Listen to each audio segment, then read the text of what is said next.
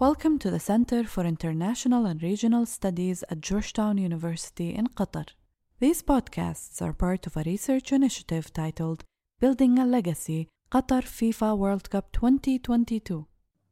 Welcome everybody. My name is Professor Daniel Reich and it gives me great pleasure to welcome Dr. Amal Mohammed Al-Malki, founding Dean of the College of Humanities and Social Sciences at Hamad bin Khalifa University, one of Georgetown University's neighbors and the only public university in Education City. Thank you, Amal, for being with us today. Thank you, Daniel. Lovely to be with you today as well.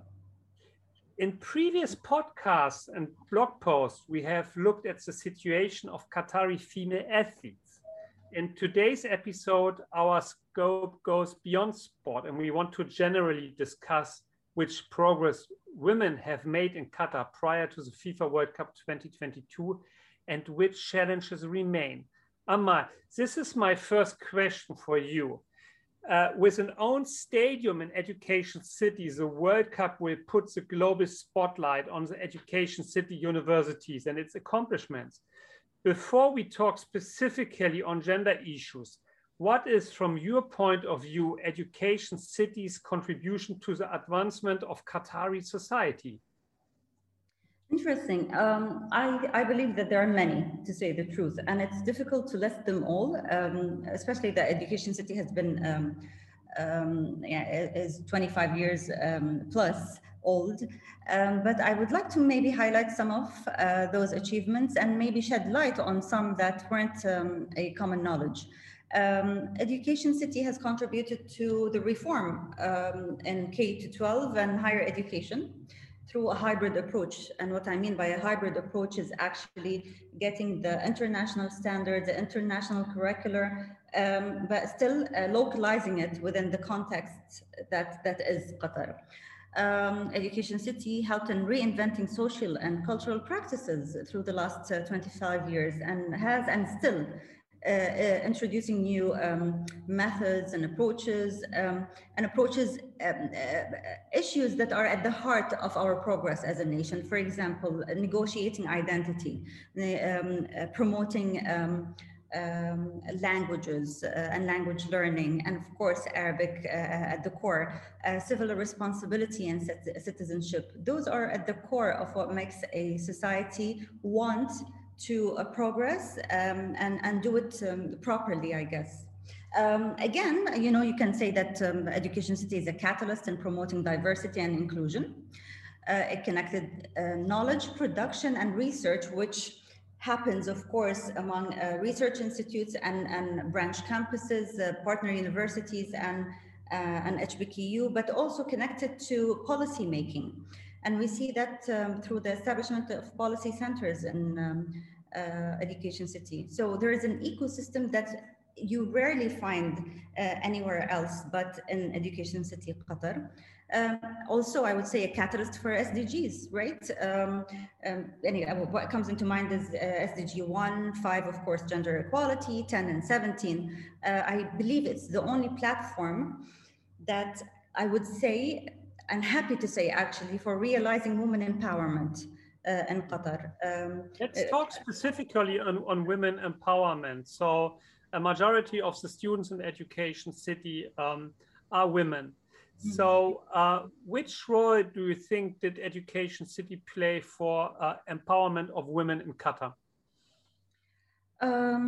Many. We need to break it down, right? So first of all, it was access to education. Not just to education, to quality education. The Education City brought international education, American, British, French education to Qatar, something that we were deprived of having access to,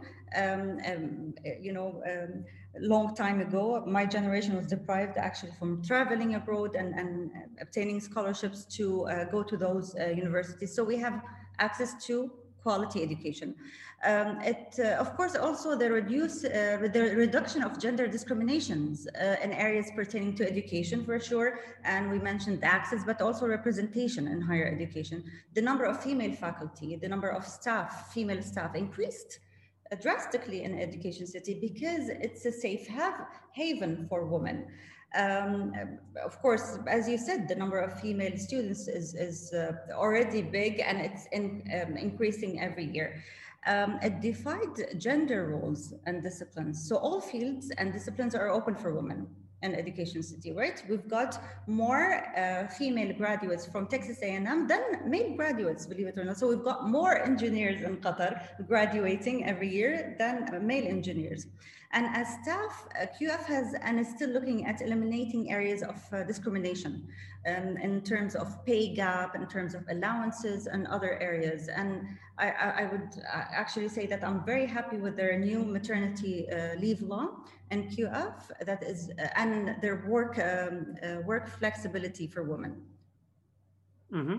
So a reality is also that while a majority of students in Education City are females, that double the number of Qatari male students and Qatari female students at universities abroad are on government scholarships. How do you explain this gap?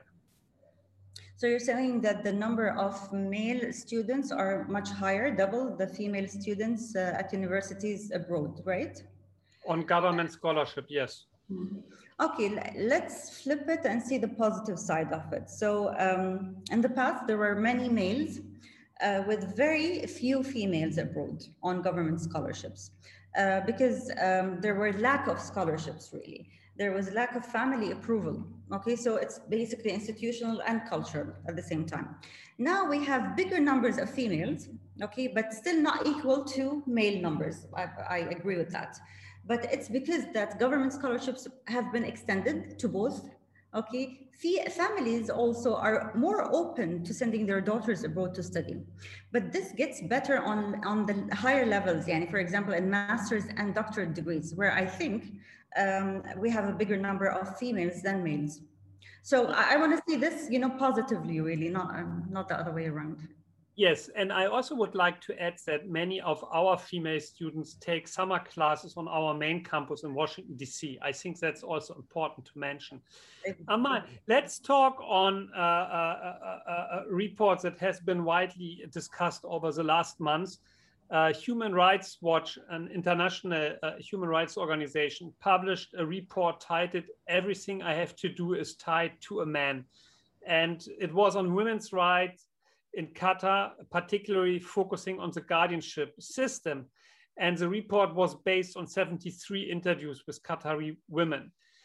Women's rights are one of your main research interests, and you were asked to comment the report by some media. Could you share with us what is the main argument of the report and what is your take on the matter? Sure. Their main argument is that despite the strides that have been taken in terms of women's rights in Qatar and the success stories emerging from Qatar, there are still policies and practices that are discriminatory against women.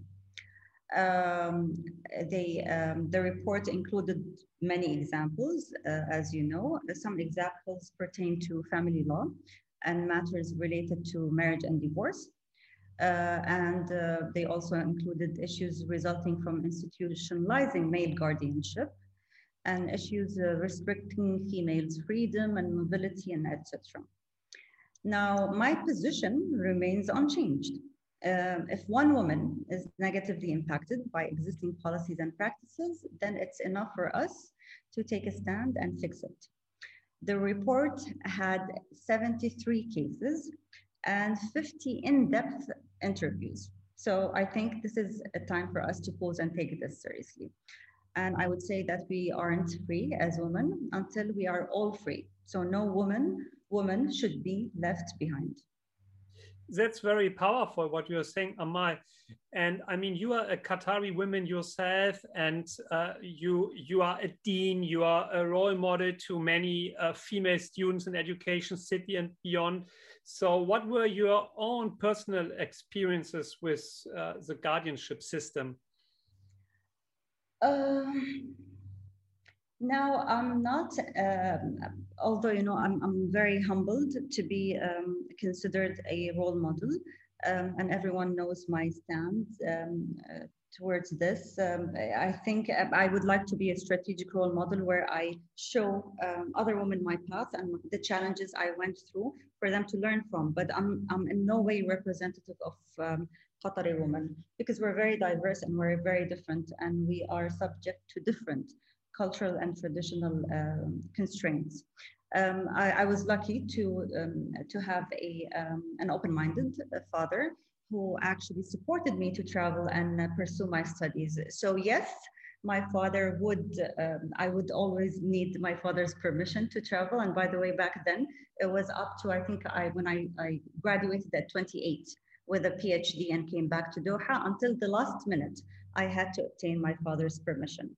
Whereas legally, yeah, by law, it's 25 now. The point is, males do have that condition where their fathers need to give them permission to travel and permission, So basically, guardianship is for anyone who is considered either unfit or young, let's say. So it's related to age and it's related to, your mental capabilities. So let's unify that among men and women. If a man above 21 is considered a full adult, then a woman should be too, right? This didn't happen through, again, in my generation. There are laws that dictate that, a woman needs the permission of her father up to 25, although I don't agree. But I think what's happening now that some of the practices actually defy that law. As the officials in the airport are asking Qatari women for permission to travel, even if they were above 25 years old, and that's totally against the law. So as I told you, I cannot be representative because I was lucky, to say the truth, that I had men around me who believed in me and still believe in me. Not everyone has that. Mm-hmm. Let's talk about another interest you have in your research, which is representation of Arab women in the media. Could you share with us some main insights from your research? Yes, the book came out in 2012, but I'm really happy that it still stands as a comprehensive study on Arab women in the new media. It was among the first books that talked about the Arab woman, or Arab woman representation. I'll tell you what the problem is with the Arab term, but in new media, so basically on the internet. It came as a response to a long tradition and a huge body of literature that reduces and conflates, first of all, between Arab and Muslim, right? So everyone thinks that if you're an Arab, you're a Muslim, and if you're a Muslim, you're an Arab. That's not right. So we've got lots of Arab women who are not Muslims, belong to different religious and faith backgrounds. And that Western perspective towards Arab, and again, using it interchangeably, Muslim and Arab woman, reduces women to one category, right? So we are women from this part of the world need to be saved. Okay, we are submissive, we are weak. So the book came out and it looks at women representation in Arab online news. And I discovered that women are absent from hard news. And this is actually a phenomenon, international phenomenon too. And it applies to the Arab world. And that pan-Arab newspapers depict women in a more diverse and realistic manner than the newspapers or the news coming out of, the national news, basically, that's coming out of their territories. The study, the qualitative part, yielded multiple themes. So it extracted the themes under which women come, or women reporting come, which also was very new and a new approach, basically, towards looking at women and women issues, because these themes include stories that within the story would see the diversity of realities you would see a woman from a wealthy Arab nation that is obtaining the best education in the world, like we are in Qatar, right? But you would see a woman who is deprived from that education because she is her whole society, her whole nation is undergoing either a civil war or a war like Iraq, like Syria. So you would see all of those waves and all of those examples. And I think this is a testimony to the diversity of realities that Arab women had faced, still faces in our world. Very interesting.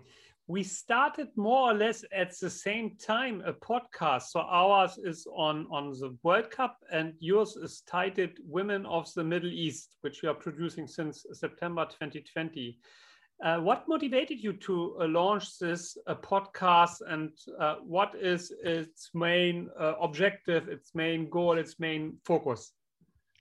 I would say thank you, COVID-19, to say the truth. It's really, it changed a bit of our mental mode.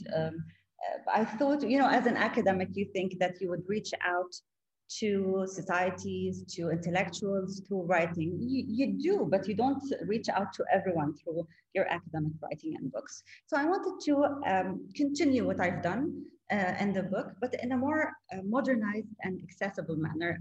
I do still talk or target a group of people that I would say educated, because the podcast is in English after all. It talks about an area that not everyone is interested in, but I'm hoping that in our nations too, as our officials have graduated from international universities, speak English, that it would also reach politicians and policymakers.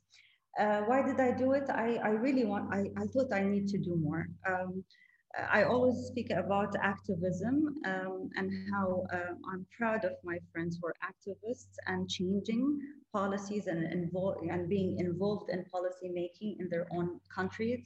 As an academic, this is one of my hopes to reach that point. I want to embed activism and advocating for women and for women rights in different formats and in different forms. I guess this is one of the forms I thought about, but I'm enjoying it.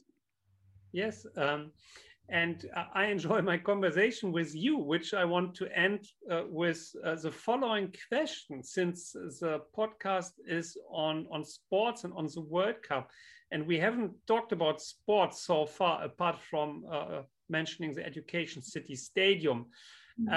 So which role does sport play in your personal life? And are you excited about the upcoming FIFA World Cup 2022?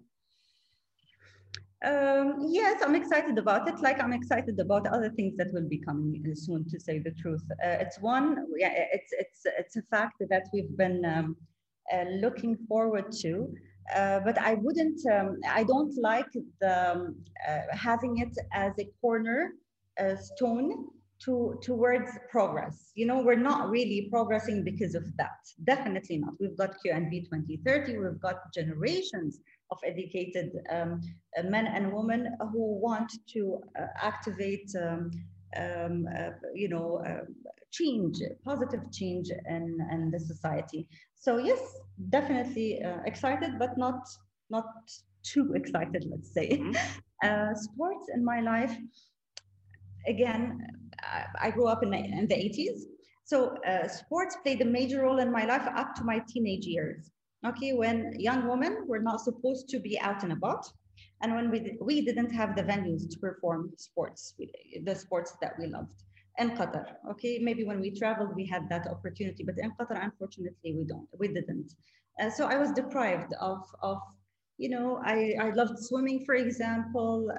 I really loved sports. I thought I was athletic, but anyhow, that didn't happen back then. But another indication of the positive change that is happening around us is the number of women athletes, right, in Qatar. And now what I'm trying to do is to show my daughters, I've got two, that sports is very important. They're not just mental and physical health, and they're involved in several sports, and there's nothing that's going to stop them from pursuing whatever they want. I think we're enjoying water sports the most right now, but I think whatever comes and whatever is available is something that we will be trying soon. Perfect. Thank you very much, Amal. It was terrific talking to you. And I wish you personally and professionally all the best for the future. Thank you so much. Thank you. I love this, and looking forward to seeing you very soon and working together.